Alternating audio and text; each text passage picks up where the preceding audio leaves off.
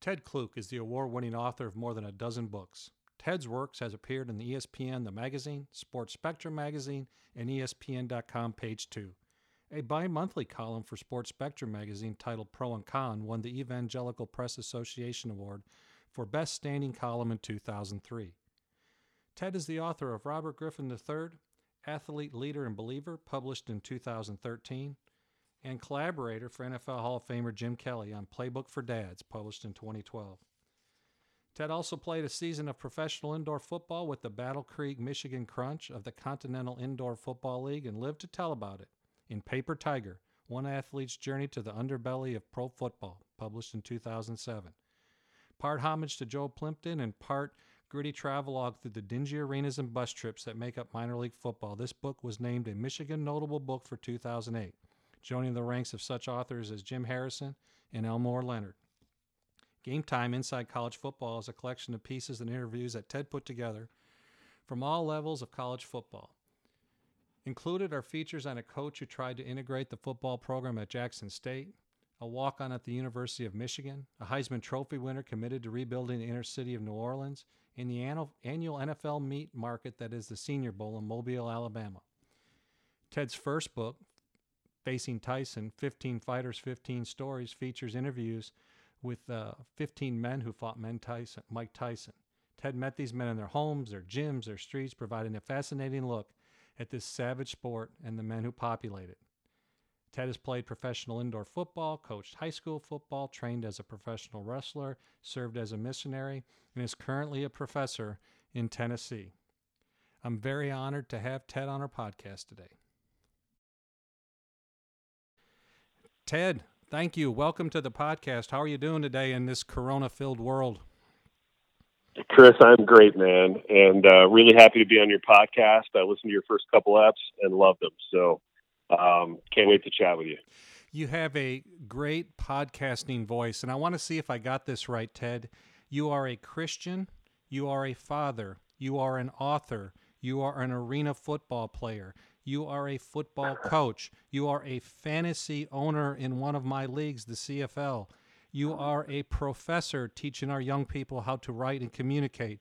You are a podcaster, and one of the most fascinating things, you're a professional wrestler. Did I miss anything? Yeah, the professional wrestling thing was only for 1 year, much to my wife's relief, I think. And she told me, so I trained as a professional wrestler for a book that I was working on, and she said to me, this is going to be the worst career move you ever make. And like in most situations, she was absolutely right. The book didn't do super well, but I had a blast doing it. So I guess that's worth something. That's still. I want to ask you more. But what I was recommended is you're from Michigan and your passion project is the Silverdome. And can you tell me about that? Because I think that was one of the things you're actually trying to make a movie about. Is that correct?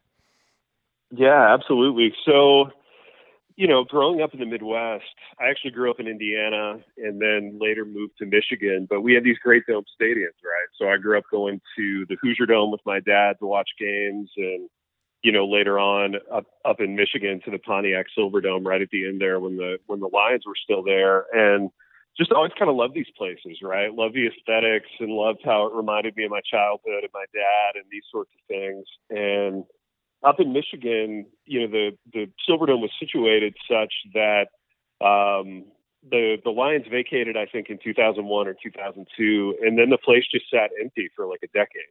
And the earth started to kind of take it back over, and stuff was growing in there, and the roof came down eventually. And I would see these like photo updates of it, and I was like, man, that would be a compelling place to shoot a movie.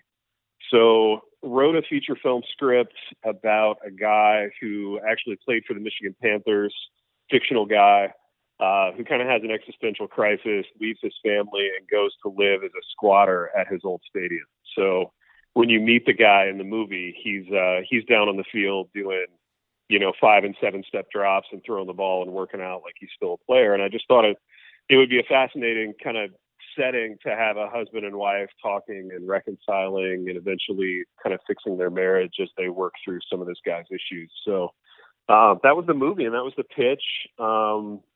almost sold it to a couple of people in Hollywood at one point who wanted to sort of change the story and make it more concussion-y and a little bit more lurid in that way, whereas I just wanted it to be kind of a love letter to football and old stadiums. And I really wrote it so that my wife would understand the grip that the game had on me all these years as a player and a coach, because she did not come from a football background or a football family necessarily. So the movie was just a way for me to kind of explain all that stuff to her. And it eventually, so I didn't sell it to Hollywood, but I showed it to a couple of friends of mine who had played in the NFL. They were pretty fired up about it. One of whom, a guy named Glenn Pakulak, was at the time trying to make a run at being an actor, and he's now an actor, but he ended up starring in the film. We got a lady from a show called Breaking Bad, AMC series called Breaking Bad. Carmen Serrano starred opposite him, and we just had a blast doing this. You know, it was kind of a dream come true to make a football movie with a lot of football people, you know? So there were a lot of ex-players involved in the kind of executive producing side of it, and we're in post-production now, and Lord willing, we'll have a movie to show everybody by, the end of the year. Oh, wow. In the Silverdome, as it exists today, was the backdrop. It was. Yep. We were there for 10 days. So we made a low budget picture in the sense that, we only had really one location in the movie, the Silverdome. We had a very small cast. So from that standpoint, it was very production friendly. So we got 10 days in the dome. I think it rained 9 of the 10 days. So true to form, Michigan weather was terrible while we were shooting, and there was no electrical, no running water. So we had to bring all that stuff in. It was a big challenge, man. But for somebody who loved those old stadiums and grew up going to those places, I mean, it was just like, just an amazing experience for me. I loved it. And, it was fun to make a movie with your friends. At the end of the day, that's kind of what we dream about as kids when we're telling stories and out in the backyard with a camcorder, and to get to do it at, I think, a pretty high level with some pretty talented people was, a huge privilege and kind of a dream come true for me. Did you direct it, or was you consulted on site, or did you pull it all together as the leader, or what was your main role? Yeah, so I was a screenwriter and a co-producer, which means that, I pulled some people together. A good friend of mine who went to the U of M, University of Michigan Film School, Chris Regner, actually ended up producing. And we had a guy from the TV industry named Travis Andrews, who was our director, and he did a phenomenal job shooting in a pretty challenging place, so trying to light all these scenes and drag equipment through these ruins of this old stadium was a big challenge for Travis and his crew, but they did an amazing job. Well, congratulations. Now, what is Michigan going to do with the Silverdome? What's its future? Well, they actually blew it up about a year ago. So, in true kind of Detroit Lions fashion, they screwed it up the first time. So we actually had a film crew on site the day that they were supposed to dynamite the building and bring it down, but it didn't work. It didn't work for them that day. So they ended up doing it kind of on the sly the next morning. But it's no longer with us. In fact, I think we were one of the last groups of people inside the dome. I know there's another film production in there. Transformers 6 shot a scene or two in the Silverdome. Oh, wow. Believe it or not. So they were in there right before us, and then it was us, and then I think they brought it down. So it was a pretty quick turnaround there, but we loved it, man. I mean, we just loved it. It really is a beautiful place. And, my favorite thing always as a kid was to go into a stadium and like walk past the gates and see down to the field. That was always, for me, just kind of a magical moment. You dream big in those moments when you're a kid, and you dream about, could I be there someday? And it was pretty neat just to sit in this quiet, empty, desolate place and wait for the story that I had written to kind of unfold visually. So it was pretty cool. Well, congratulations. I'm looking forward to that to come out. Now, how will you distribute it? Well, we've got a kind of a handshake deal in place with a company in Nashville that's distributed a lot of kind of independent, art film type features. So we hope to get something a little more formal in place with them. And then, maybe you'll see it on Netflix, Hulu, Amazon Prime, one of these streaming platforms. So awesome. That's the goal in the idea, at least. So I think it's a pretty good time to have content with everything shut down as far as production. It's a good time to be sitting on some content. Absolutely. For sure. Do you have anything else in the works, or is that your big one? That's kind of the big one. You know, I'm doing another screenplay, just kind of a work for hire thing for a different film producer up in Michigan, and hoping to put some finishing touches on that soon, and wrapping up the semester as an online professor, which was an adjustment that nobody saw coming and nobody really wanted, but trying to make the best of it. Well, that's awesome. Now, I always thought one of the hardest things to do, I didn't even think of a screenplay, but writing a book, I always thought is just challenging. I'm very good at writing the abstract. Finishing that out is always been my challenge. But you took it a step further. You not only wrote a book, but you wrote a book on our little hobby of playing retro football. And that it's an interesting way in which you put the book together. What kind of inspired you to do that, and how did that come together? Because I've not seen another one like it that kind of highlighted our hobby, whether it was baseball, football, golf, or any sport.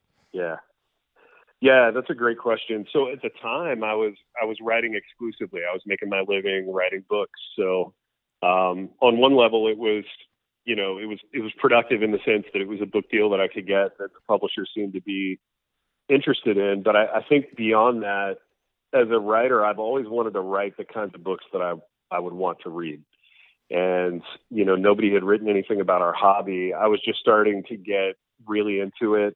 I had just found the websites and things for the leagues, and connected with Brandon Rose, who's our commissioner there with the OFL. And I was really getting into this thing. And I just thought that I would love to do some kind of narrative, kind of walk through a season in one of these retro leagues. And at the same time, let it be a tip of the cap, let it be kind of an homage to a bygone era in terms of how the games were covered and what the uniforms looked like and how the aesthetics of the game have kind of changed. I've always loved the aesthetics of football, right? And especially, I think we all resonate with whatever the aesthetics were in our childhood. So for me, the 80s, early 90s kind of uniforms and shoes and turf and stadiums. And one of the funnest things about the hobby is taking a deep dive into some of those things and researching the players. And I just loved it and thought that if I wrote about it, maybe a few people would find it interesting. So hopefully that's been the case. Yeah, I really enjoyed it. And I really kind of felt bad when you were writing about the pick for Wes Chandler, and where you actually went back and you found footage of Wes Chandler before you decided between him and Bubba, and how much thought you put into it. And I take this mind-numbing analytical approach to it, and it looked like your picks were so much more thoughtful than mine, and I really had a lot of respect for that. Yeah, it's funny with this hobby, and I'd love to hear you on this too.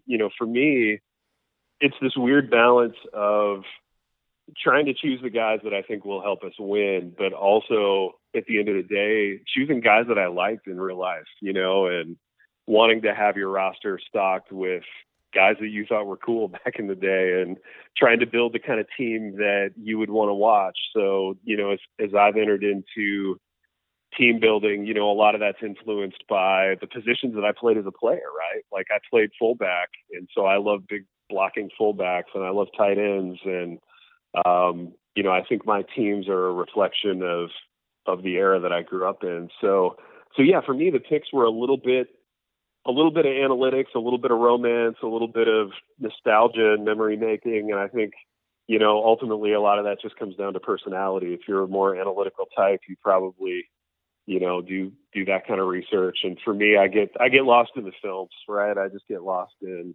the images of these guys and watching them play. And I think the hobby, Chris, is a way to really appreciate these players. You know what I mean? And I think we talk so much about analytics in a modern day context, even, that we really forget what beautiful athletes these guys were, and how unique they were, and how unique it is to do what they do at that level. So the hobby is really a way to appreciate that. Yeah, and I think the book did a nice job of kind of stepping back in bringing back those memories. Even when you were talking about, I thought the chapter on the franchise quarterback, Belichick on the franchise quarterbacks, and just kind of reminiscing about Joey Hamilton not be. How can he be a miss? How can Vince Young be a miss? How could Yeah, Jeff yeah, George, Jay Cutler be a miss? And at the end, they all did okay, but they weren't what you thought they were going to be when you drafted them as a franchise quarterback. And I thought your chapter about Belichick and then Brady, I always felt Belichick did a nice job building a great team around Brady to give him a chance to win. And yeah, would that team still be great without Brady? And I contend probably. I don't know what you. yeah, yeah.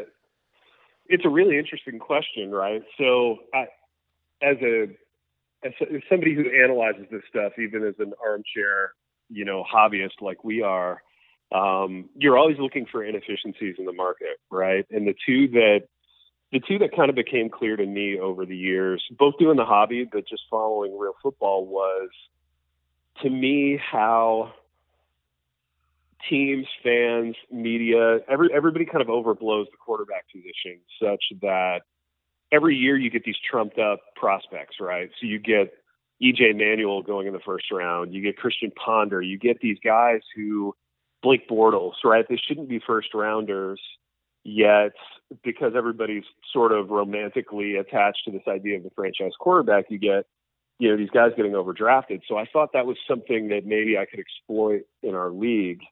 And the other one was just the draft itself, right? So I don't know how old you are, Chris, but I'm 44, and I got 10 years on you. I'm 54. There you go. So in the span of our lifetimes, right, the NFL draft went from this kind of niche, fetishized like daytime entertainment on ESPN to this, bloated, huge 3-night extravaganza like it is now.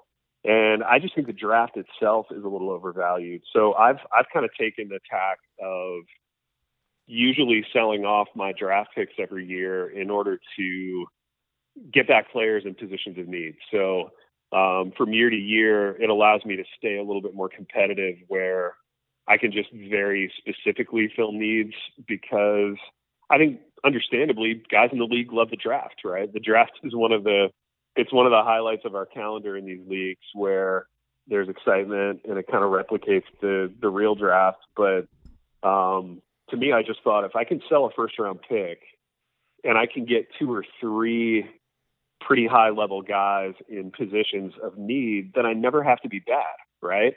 I never have to do the 2 or 3 years of going 1-15 and tanking and stockpiling draft picks.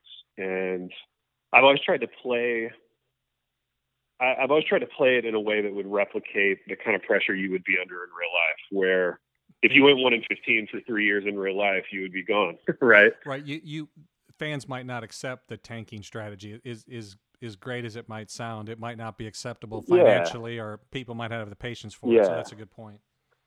And it works for guys in our league, right? And no disrespect to the guys in our leagues that do it, but and I'm such a toddler about losing. Like I've really never learned to do it graciously. That I just couldn't stand that first year, the year that I wrote about in the book. The first year or two, I was getting shellacked, and I was just like, man, I don't think I have the patience to do this for much longer. So I started buying some players. Well, it's interesting because I was thinking back after I read that chapter, and I wondered to a certain extent, did the Green Bay Packers take advantage of their time with Aaron Rodgers like they should have? They got the one, but was it, if you're willing to make that investment in the franchise quarterback, you got to really put a lot behind it in order for that to pay off. And as a Packer fan, I'm from Wisconsin. I sometimes feel like we've wasted these Aaron Rodgers years. So that's one of the things I reflected on after I read that chapter. Yeah, I agree. You look at the kind of talent or lack thereof that he's had around him, during his stay up there, and you do wonder what could have been, for sure. Does it surprise you, based on all of what the country has gone through, what baseball has gone through, what the NBA has gone through, what college baseball and college sports have gone through, that both college football and the NFL are sticking with their start dates. Does that surprise you? Or I'm excited about it. I'd love to see everything Yeah. go on time. I kind of scratching my head about it. And then baseball players are being babies kind of about even starting their union. I Yeah. don't think they'll ever go this year. So I'm still kind of surprised about that. I was wondering what your take is. Yeah, man, it's a great question. And it seems to run person to person, almost depending on where someone lives, right? So for example, I'm here in West Tennessee. I live, kind of equidistant between Nashville and Memphis, and the virus really isn't bad here. In fact, it's not bad at all, because I think as a way of life, we kind of social distance out here. So, I think Kentucky's in the this same part way, of the world, yeah. So in this part of the world, there's great excitement for college football starting, and there's a sense of it feels realistic because people are getting back out and about, and there hasn't been any kind of drastic uptick in cases. So, for us, there's, I think, a little crackle of optimism there. But for somebody from a larger metro area like Chicago or New York, where they're still sort of in the thick of it, it's hard to imagine, football coming back in the fall. And, for me as a college professor, like, I just really desperately want in-person classes to be a thing again. So I'm pulling for that for the fall. My sense of it is that there's so much money on the table, and even as rich as these owners are, nobody can really afford to give up a season. So I think we're going to see it in some form or fashion, whether it starts on time, whether it's the product that we've been used to. It's hard to say. The really interesting one to me is college, because I think we're going to see finally a scenario play out in which conferences realize they really don't need the NCAA.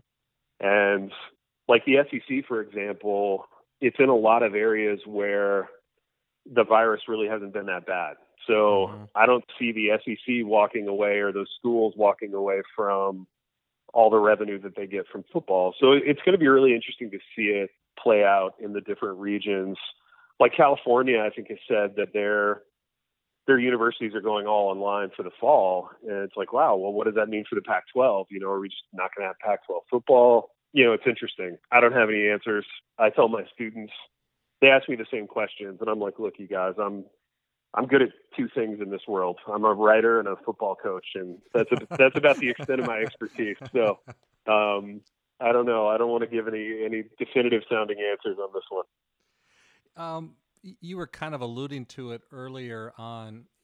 You kind of talked about in football the introduction of the combine. I think it was in 1982, and kind of this, draft show, like you said, extravaganza that gets put on. And there doesn't seem to be a whole lot of evidence that scouting and the combine has improved picks. And you bring up some interesting players that are kind of near and dear to my heart.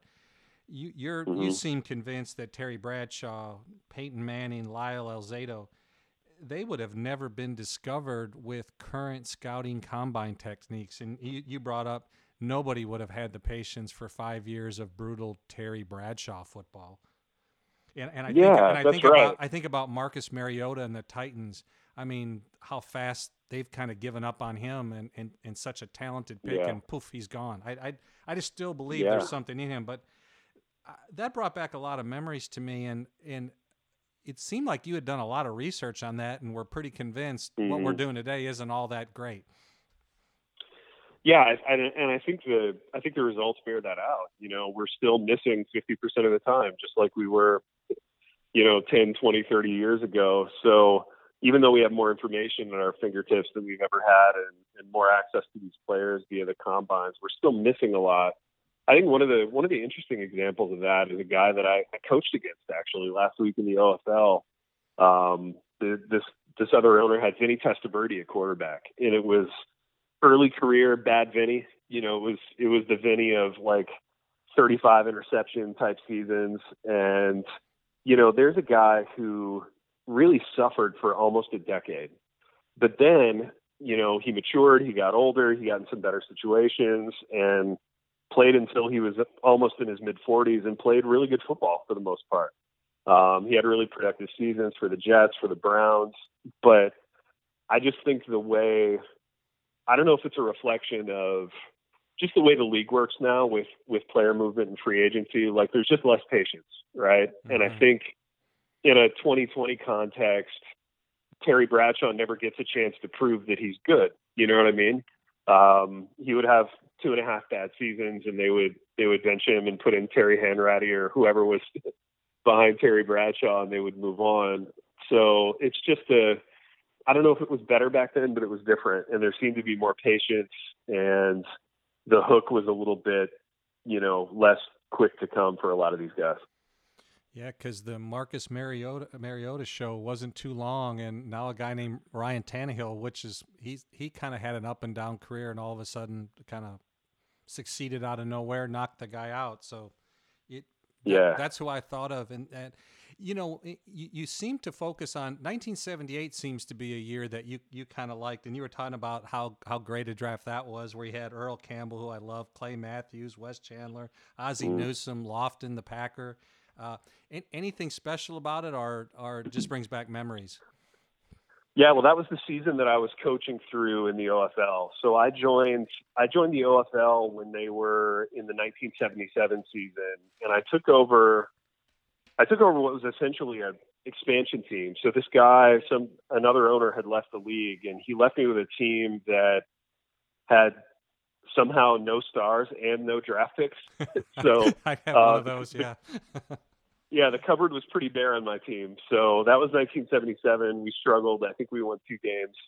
And then 1978 was really the first draft that I had draft picks for. It was the first chance that I had to really pick some players and help the team. So that was why the book took such a deep dive into 1978 as kind of a narrative thread. That was kind of what hung it all together. But so you went back and you researched those times, or was there real memories there? That's what I was curious about. When you mentioned the Zamboni machine and AstroTurf, I was like, yeah, I remember that.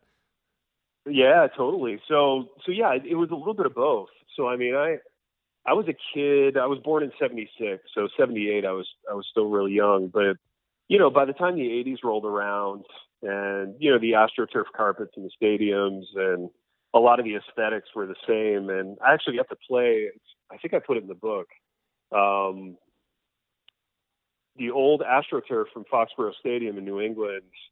I ended up playing on that turf in an arena league, and only a complete antisocial football dork like myself would think that was cool. And I think I was the only person in the world who cared about it. But as I was playing on that turf, I thought it was really cool. I'm like, man, imagine the great players that have played on this turf. And so just starting to do some of that research as a way in, and yeah, the shoes, the jerseys, the coverage of the games, all that kind of flowed out of it.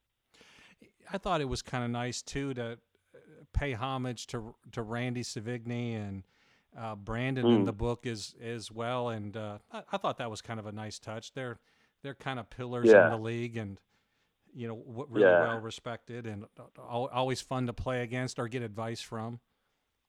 Oh, for sure. Randy was the guy when I was just starting out who really taught me how to do it. And I think he taught me by fleecing me in a few trades early on. In fact, I know that he did, but no, just always a great guy to talk to and a really fun guy to chat with. And Brandon, of course, was, to me, he's the ultimate commissioner. I don't know how he does it. I know he is not only the commissioner of the OFL, but he's got several other leagues going too. And he must be just an unbelievably smart guy, but also very gracious and great, always available to answer questions. And it occurred to me that one of the most charming things about this league, especially early. So I think when I started, I don't remember how old I was, but I was in kind of my mid-30s, maybe mid to late 30s. And sports media, like normal sports media, it's just so snarky and negative and cynical. So I joined this league with these older guys who have manners, and they're not always trying to be funnier than each other, and they're just good dudes, and they kind of remind me, vibe-wise, they remind me of my dad, I love dearly. And I'm just like, these are gentlemen. These are good dudes who love football, and they're all over the country, all over the world in some cases.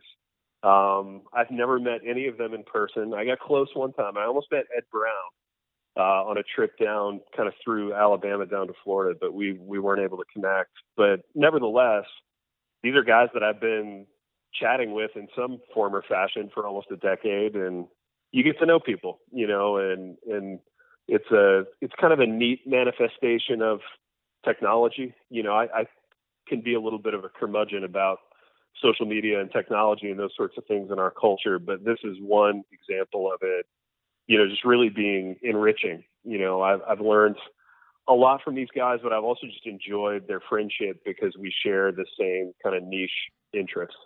Yeah, that's the favorite part, and it kind of hit home when you kind of mentioned every once in a while when you might have that non-gracious opponent you play that I think you talked about. Hey, I gotta be done at 6:20, and it kind of takes you aback, or the person who doesn't chat at the end of the game if you weren't supposed to win and you win, it kind of takes you back because for the most part that really doesn't happen. Yeah, that's right. It's few and far between when that happens. And full disclosure though, I think I know I have, I've reacted in ways that I haven't been completely proud of, after the fact too. So there's lots of grace given and grace received. And, I've been really fortunate to have good experiences in it. And it's a way of enjoying football history that I never thought I would get to experience, and I don't know how you are as you get older, but I find myself being more and more interested in the past aspects of the game than even the current aspects. I watch every Sunday and I love modern day football. I've got teenage boys, so they're watching, but during this pandemic, I've been almost as happy to just flip on a game from the late 80s or the early 90s and take a deep dive into that than I would be with anything current in sports. So I think if you're geared that way, the hobby can be really fun. Yeah, I think looking back at the retro football has been a lot of fun to me. So much that I'd like to see. Hopefully, we get introduced to a retro baseball league as well, because I also like the history of that sport as well. But it's been a fun journey for me as well. I wanted to for sure. I wanted to ask you a little bit, because you were kind of, I don't know if you were alluding to it, but your time as a writer for ESPN, I know that there has to be a lot of credibility to be able to write for them. I would also imagine that's a very competitive place in which to generate content day in and day out. I would imagine that's not for the faint at heart. Yeah, it was interesting, man. So I never ever in my life thought I would be a writer. And in fact, I went to college thinking I would just play football for as long as I could and then coach. So I really had no interest in academics, no interest in writing to speak of, but got to college, got hurt. So I broke the same leg twice, ended up having pretty extensive surgery on it. And there was a time where I thought I would never play again. And it actually ended up ruining, most of my college career. So I was really in kind of a crisis moment where I had to find another persona. I had to find another interest and another thing to kind of get out of bed for in the morning. And fortunately, took some writing classes, had a professor who became a dear friend who encouraged me in it and was incredibly kind to me as I was getting started. And I think what I learned from football and what I learned from being a football player was how to grind incredibly hard.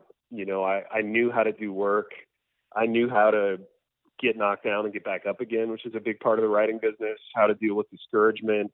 I wasn't always great at those aspects of things, but I at least knew how to keep going. I think when you're a football player, it's hardwired into you to suffer. You kind of make your peace with suffering because so much of the game is so painful. So all that stuff really helped me in the early years, the ESPN type stuff. But that was a time where the magazine business was really healthy economically. The internet was just starting to pop. ESPN was they were just finding talent all over the place and throwing some money at it and seeing what stuck. And I happened to be one of those guys. I had started an online, not even online, like a sports satire e-zine. It was a satirical thing that we sent out once a week via email to a subscriber base. And ESPN found that, picked it up. They ended up giving me little biographical things to write in the magazine at the beginning, and those turned into longer pieces and some features online. And I got to do a NFL draft deep dive. It was whatever year Joe Thomas came out was the year that I got to write my deep dive kind of draft study thing for ESPN, which was really fun. And I think what I learned in that, though, Chris, as a writer, was I didn't want to spend my life hanging around stadiums trying to get quotes from players. I wanted to tell stories, and I wanted to write long form. So books, I'd always had, even though I wasn't a great student early in undergrad, I always loved books and I always loved reading. My dad was a pilot, and whenever he would come back from a trip, he would bring me a book from wherever he'd been. So like a used book shop, he would stop, he would bring me books back. And so I always loved books. Got really into that aspect of the career. I did a book about Mike Tyson in like 2005, 2006. That was the first one.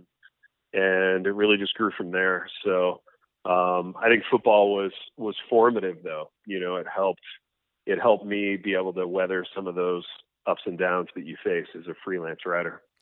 The long form storytelling, because that is a grind to get through, I would assume, not only the initial research process and then laying out the book and having that original idea, but then all the little details and editing that goes on to that. I have to assume that's painstaking. Yeah, it really is. And it's a lot like getting coached, in that when you're a writer and you submit a book manuscript, you're kind of in love with it and you've done it exactly the way that you wanted to do it. But then an editor gets involved and starts asking you to make changes. And I tell you, it's a humbling process. And it's one that I used to kind of chafe against when I was young and arrogant and immature, but I've really grown to appreciate it as I've gotten older in the business. You know, I can identify lots of editors who have made my books better. And once you kind of submit to that humbly, your career can really fly. And I tend to learn things the hard way, so it took me a little while to learn that. But it's painstaking. I tend to not be an amazing detail person. I tend to be more of a big picture person, and I like to, you know, set the scene and paint the picture and tell the story. But I've grown in some of the areas that I was weak in initially, and I mean, truly, it was God's grace that I even got the chance to do this. You know, for a kid from where I grew up to even care about books or get a chance to write books was a huge thrill. So I'm extremely grateful. The Lord's been kind. My wife's been kind. people in my life were very patient with me. So it's worked out okay. And it seems like it'd be very rewarding then to help teach other young people how to do it as well. So, I mean, I'd assume your job as a professor is also very rewarding as well. Yeah, it can be. You know, it really is. I love the classroom and I really, really enjoy it. And I think, you know, you're a decade ahead of me here age-wise, but for me, I definitely reached a point where I was less interested in and enamored with my own dreams. And maybe that was just a function of I got to do a bunch of stuff and I got to try a bunch of things and assuage a lot of curiosity. But now truly, like, the happiest thing for me is to see one of my students get published or see one of my students get a job that they've worked really hard to get, or a book deal. Those are the really special moments now. And to be able to mentor, to be able to make the work as joyful as possible for them. You know, I really believe that we don't become writers because it's miserable. I mean, we become writers because we love doing it. We love making sentences. We love telling a story. We love, like, for me, I loved entertaining and delighting the reader. That was what I always wanted to do. And, you know, to be able to teach my students to do that and to be able to hopefully show them a good time as they do that, that's a pretty cool job. It could be a lot worse. Can you create a great writer, or do they have something in them and you just mold them? Ooh, man, what a great question. Okay, so I think you can teach. So I teach journalism. I think I can teach someone the steps that you take to write a news story or to write a feature or to write a news release or whatever. And I can teach them enough to to be able to be serviceable and make a living. But to truly be great, I think there's an element of magic in it. I really do. And I see it in my students every year, where there are some who are great college students and they have 4-point GPAs and they really think a lot of themselves as students, but they just don't have that magical kind of element of storytelling that some of the more under the radar folks can have. And that creative, I think that's another fun thing. That creative little knack or something deep within them that inspires those great stories, right? Something like that. Yeah, and I think it's a way of seeing things. You know, it's this whole aspect of, if I send 5 people into the same room and say, identify the interesting thing and tell a story about it, you know, there's that one person that has the unique angle, the unique perspective. Like, she's seeing things that the rest of them don't see. Mm-hmm. And I think that's part of the magic of it. You know what I mean? And it's a little bit ethereal. I feel like different books or different times during my career, I've definitely had that. But, you know, there are some projects where it just, for whatever reason, it didn't come together. And, you know, so you're trying to teach them not only to make great sentences and to be careful editors and to do the steps right, but you're teaching them how to see things too. You know, how to go into a room or go into an interview and see things in a little bit different way, and have a unique angle and not be afraid to have a unique voice and a unique style. You think of the people that have really made it in the business and the people that we really admire, the David Halberstams or maybe Bill Simmons or whatever, like they weren't afraid to take a shot. And that's one of the big things I'm trying to impart to my students. Yeah, that to me is important. I mean, you might have a dream for something, you might actually have the brains for it, but it seems if you're a writer, there has to be something deep within you to be able to produce great things that I wonder sometimes if they can be taught. Because I think when I was researching for this podcast, there was a YouTube video of you that said sometimes the creativity is found in dark places. Sometimes you hit a low spot, and when you hit those low spots, you know, boom, something comes out of that positive that you know inspires a great story or inspires people. And I don't know, that resonated a little bit with me because that made sense. In whether you see great songwriters, great musicians, great writers, great movie actors, there's something a little different about them. There's something that happened to them personally that helped. Yeah, most definitely, and you know that's true of me. I think Silverdome came out of a place like that where, you know, in my marriage, I just had to explain the football thing to my wife because we were just, you know, we were disconnecting over it. All the ways that we connect, that was one way that we weren't connecting. And, you know, I even think back to, you know, this book called Facing Tyson that I did with all these interviews about guys that had fought Mike Tyson. You know, so many of those guys were in dark places and dark circumstances, sometimes quite literally, right? So my favorite interview in the whole book was with a guy named Tyrell Biggs, who was the 1984 U.S. Olympic super heavyweight gold medalist and went on to have a pro career, and he fought Tyson. I met him on a street corner in Philly in a really, really bad neighborhood at 11 p.m. Was when he got off of work, and he had stood me up previously for the interview. So I'd flown into Philly and he didn't show up. So I drove out, drove through the night, drove from Michigan to Philly in terrible weather, and it was dark, and, you know, met him on this street corner. And I was like, this is a scary place, right? I don't know what's going to happen. And there weren't a lot of people around, and it could have gone either way, but he kind of folded himself into my little car, and we ended up driving around through Philadelphia all night telling stories, and ended up in an all-night Chinese place. And it was one of the best interviews, but also just the best human experiences I've ever had. And, you know, that book in particular is full of things like that. That's a neat story, because I was going to ask you about that, kind of switching gears. On the Mike Tyson book, that was 15 different fighters, if I remember correctly, that you interviewed. That would have been a fun way to do it, but I'd imagine it was also logistically quite challenging, and it sounds like could be quite dangerous as well. Yeah, it really was all of those things. And it was a blast because it was my first book deal. I was still really young. I was really wide-eyed. I was idealistic. I decided, I'm going to travel to all these different places and interview these guys as a way to kind of get to know them and care for them and tell their stories. And yeah, I mean, it took us to a lot of wild places. I was in the building the night that Mike Tyson lost his last fight, so I got to cover that one in person. Yeah, it was just all over the country, really. And honestly, for a kid who, grew up in a cornfield in Indiana, it was a great way to see the country.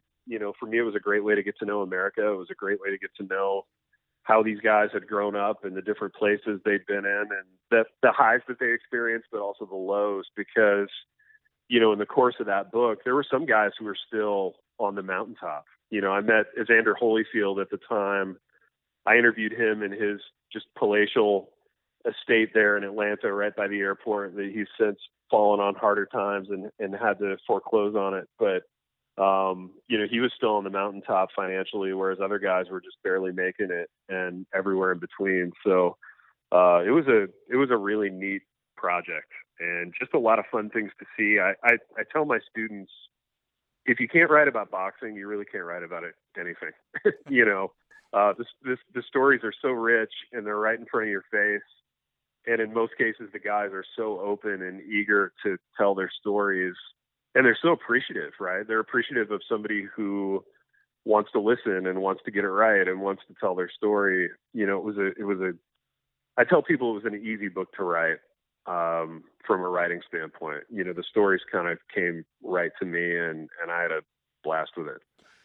So that's interesting. They did want their story told, and I assume financially, other than Evander, not many of them. It didn't help. Fighting Tyson didn't help that much. No, yeah, I mean, so for a lot of them, the Tyson fight was the biggest money fight of their career. Because Tyson was the biggest draw in the '80s and the early '90s. So a lot of them, if they were making big money, they were doing it fighting Tyson, but in so many of those cases, their contracts were so bad because of who was promoting those fights. That's what I was worried about. Yeah, just the way the guys were kind of taken advantage of in that business. A lot of them had the same stories along those lines, and it was sad. There was nobody really looking out for these guys in a lot of cases, and they didn't have much to show for it at the end of the day. Any interest in mixed martial arts? Man, no. Not because I have any huge moral objections to it. It's just one of those things that aesthetically I could never get into it, and this probably again speaks to personality differences in people, and it's probably massively hypocritical of me to be cool with boxing and not cool with mixed martial arts. But to me, there was just something weird about sitting there ringside and watching guys fight in a chain link fence. For me, I think it was the chain link fence, honestly. It just seemed really barbaric in a way that boxing doesn't seem barbaric, which I know is like a slippery slope of contradictions. But so the cage bothers you the most. I gotcha. Yeah, the cage, the actual chain link fence that they fight in, and I don't know though. I know people who are really into it. There's a part of me that I wish I was into it so that I could get into these pay-per-views and things that are airing even now during the quarantine. But I just can't get there. Are you into it? Do you like it? It's more entertaining to me than people beating themselves to death in boxing. So, but I have to admit, I did always like Sugar Ray. I did like to watch Evander, and I did like to watch Mike Tyson. So I never missed the big fights. But since those big names aren't out there anymore, every once in a while we'll watch an MMA fight, but not overly interested. I was just curious if, after that book, if you keep going with those stories. I wonder if there was the same interesting stories in MMA, I guess is where I was going. Oh, I bet there are. I think there absolutely are. And you know what? Now that you mention it, Chris, it's been so many years. That book, as fun as it was, I really kind of lost my taste for boxing for a number of years after it. I kind of had enough of it. I had covered enough fights and listened to enough stories and seen enough guys who had lost their money. I sort of lost my taste for it. I can see that. And oddly enough, we had a pay-per-view party at our house with a friend who was from the Philippines, and she loves Manny Pacquiao. And it was watching Manny Pacquiao fight Antonio Margarito. This would have been like almost a decade ago now. And they fought in the new Cowboy Stadium there in Dallas, and it was a huge pay-per-view. And Pacquiao beat this guy really badly, but Margarito finished on his feet. It was a really courageous performance. I think he had like separated his shoulder, broke his orbital bone, broke his nose, broke a couple of ribs, but he was such a brave guy. He finished on his feet. And I kind of fell in love with boxing again after that. It sort of drew me back in. So, yeah, I don't know. I come and go with it. I dabble in boxing from time to time. If there's a subject in sports that you could tackle, like you said, whether it's a long form book that you haven't done yet, what are you thinking about? What's out there for you? Are there's other things you'd rather do? Yeah, no, it's a great question. I'll say this: I'm not as hungry to write books as I used to be. So I think if I never wrote another one, it would be okay. But is it because it's so hard? No, it's not actually. It's just because I think I've done it so many times it no longer seems exciting. You know what I mean? Okay. So like for me, climbing a different mountain, doing the movie, getting that done, gotcha. That makes making sense. a great film, that feels a little more interesting. But I will say this to your question. I'm really fascinated in guys who have talent and squander it somehow, or guys who have talent and walk away inexplicably. So the whole like Ricky Williams narrative from a few years ago, this magnificent running back, he played at University of Texas, broke a bunch of records, won the Heisman, had a short-ish career in the NFL and just kind of walked away from it in the middle. He always seemed like a fascinating guy to interview. That would be a cool story to tell.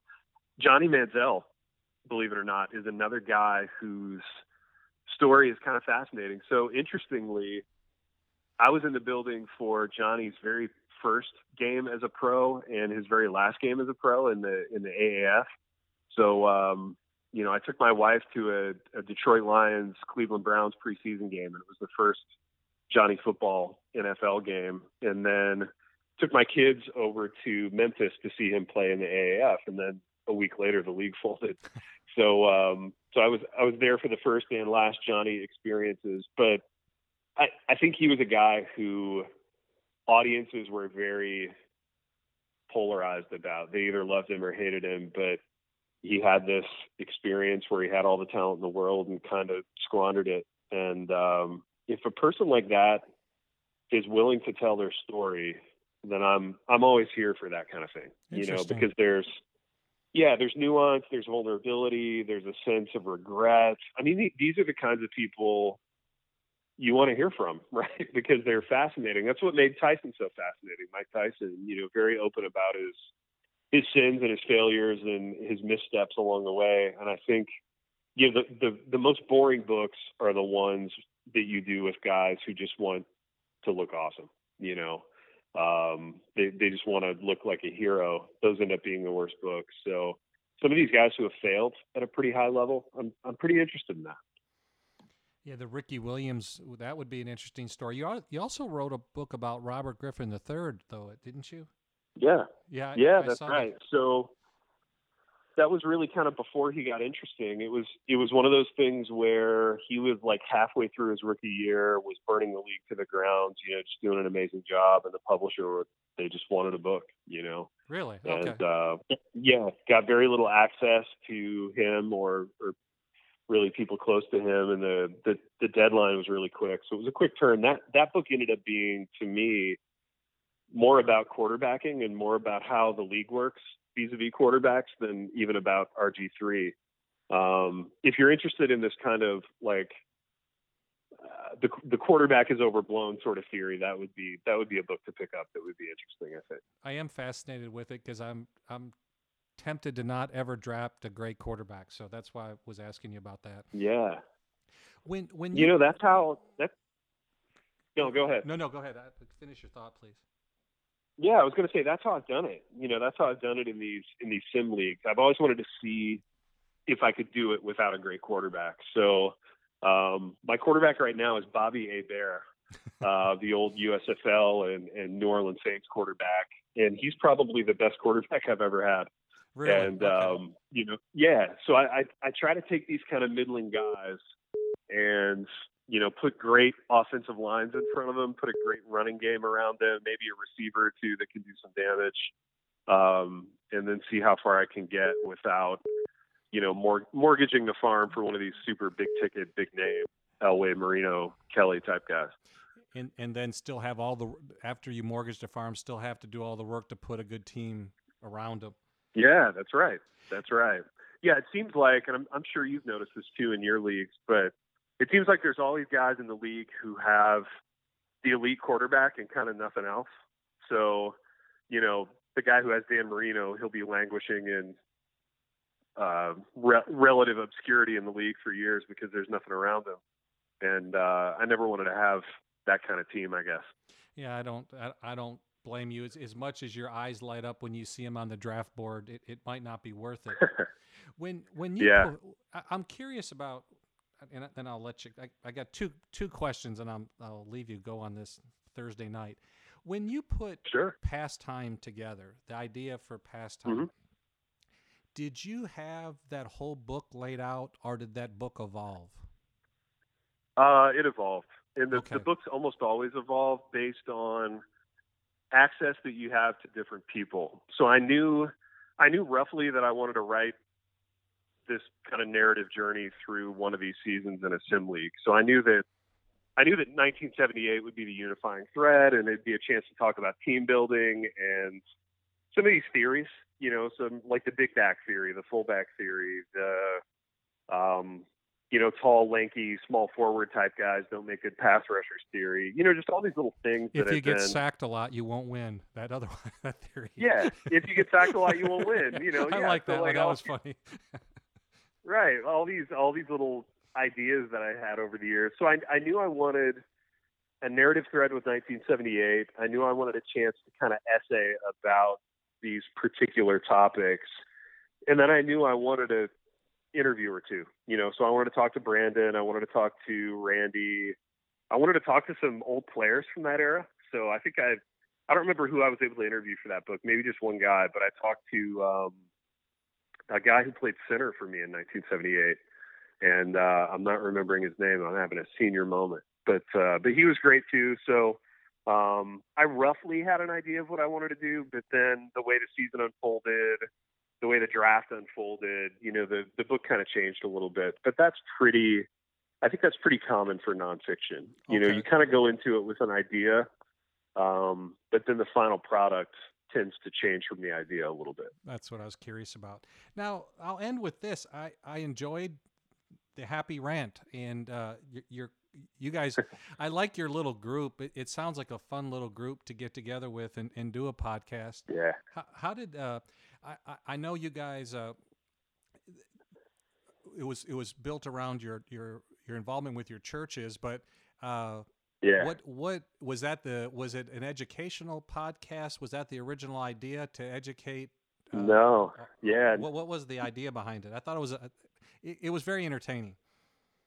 Yeah, no, I appreciate it, man. And thanks for listening. And entertainment is definitely the goal. So I think because in my heart, I'm like a 98-year-old man. I've always kind of had an uneasy relationship with social media. Like, I really don't like it. I don't like Twitter. I didn't like Facebook when I was on it. I got off Facebook like a decade ago. So I've always had this uneasiness with that. But in the book business, the agents and the editors and stuff, they really want you to be active on social media, promoting your product. And I kept saying, no, I don't want to do it. But then these guys approached me with this podcast, and they were like, do you want to do a podcast? It'll be talking into your computer once a week. We'll hook up via Skype. I was like, it kind of sounds fun. I always liked radio as a kid. And I said it seems like an easy thing to say yes to. So I said yes. And at the time, I was probably 15 books deep into my career. The other guy, Barnabas Piper, on the show was the son of a famous theologian, John Piper, and he had done some writing. He had a few books at the time. And then the third guy, Ronnie Martin, was a musician. He was a recording artist who had become a pastor, and he happened to be a good friend of mine. So yeah, the three of us are just good friends. We've been doing it for like 6-7 years now. So we kind of got in early on the podcast thing. I think one of the things I learned from Bill Simmons, who was at ESPN and who's now, with The Ringer, he was really early to a lot of these technologies. So in addition to being just a super talented writer and storyteller in his own right, he was first to the blogosphere. He was first to podcasting. And I think it really allowed him to kind of establish an audience and a foothold in a unique way. So yeah, we've been chipping away at the Happy Rant for years. We've got a pretty big audience now, like 50, 60,000 downloads, which allows us to get sponsors, and we enjoy it though. At the end of the day, it's something we enjoy doing. We really like each other. We do a couple live shows every year, and we have a blast with it. And it's something that I get to show publishers as a way to promote my books and my projects that isn't social media. So I feel like it's a win for me. I would have to agree with you. I would rather do the podcast in any day of the week than the Twitter, Facebook, Instagram, TikTok pain. So yeah, amen to you and to all your work. And I can't thank you enough for the spending an hour with me today on my little podcast. It was fun to read your book. It was fun to talk to you the first time we kind of met. It was fun to research you. It was fun to have this conversation tonight, and I know I've been blessed. I only ask God for simple things, and this is well beyond that, so I appreciate it. Oh, good, man. Praise the Lord. And listen, I've enjoyed it. I really love talking about football, and I love talking about old football, and I love people who are passionate about what they do. And yeah, when we first met and chatted, I could tell you were really passionate about this, and I knew it would be a fun conversation. Now, before you let me go, yes, sir, I want to know, like, sim football wise, so like retro football wise, who are you, like, what players do you like the most who are on your rosters right now? Like, who are you most excited about? So when I took over in the CFL, I took over the 1968 season, and when Brandon was talking to me about taking that, John Hadel was on the team, and I didn't have to go any farther. Nice. Didn't have to go any farther. In Pete Banaszak, and I noticed you brought up Pete Banaszak in your book, and I was like, okay. Oh, I love Banaszak. I know, me too. I was like, now I have nothing else, but boy, those guys are it for me. And that's one of the things actually, Brandon gave me quite a bit of history on John Hadel that I didn't know, so I think I got 4 or 5 good years where I have a chance with him. I've not had a very good year this year, so if I can make a few good picks around him, I might maybe be a 500 team next year, so I'm kind of excited. Man, that's awesome. So cool. And so fun to have a guy that you like. I was a big Packer fan. Yeah. So he had a pretty significant cup of coffee with the Packers back at the end there. He did. And, kind of got a little old and fat, which shout out to fat guys. Nothing wrong with that. That's the Wisconsin influence. Yeah. Oh, absolutely, man. Yeah. Wisconsiners, they know how to enjoy life. I'll tell you that. So I've never had a bad time in Wisconsin. Yeah. They're tearing it up right now as they're breaking the quarantine. So. Oh, I know it, man. Yeah. Well, that's cool. I hope you do great and enjoy those guys. And, yeah, that's one of my favorite parts of the hobby is just having guys on my teams that I like. It's fun. And I hope you and your boys and your wife stay safe, and hopefully we'll get this country open again, and I hope we get to talk again soon. And Ted, again, I really appreciate you spending time with me tonight. Hey, my pleasure, Chris. Thanks so much for having me on. Take care. Yep.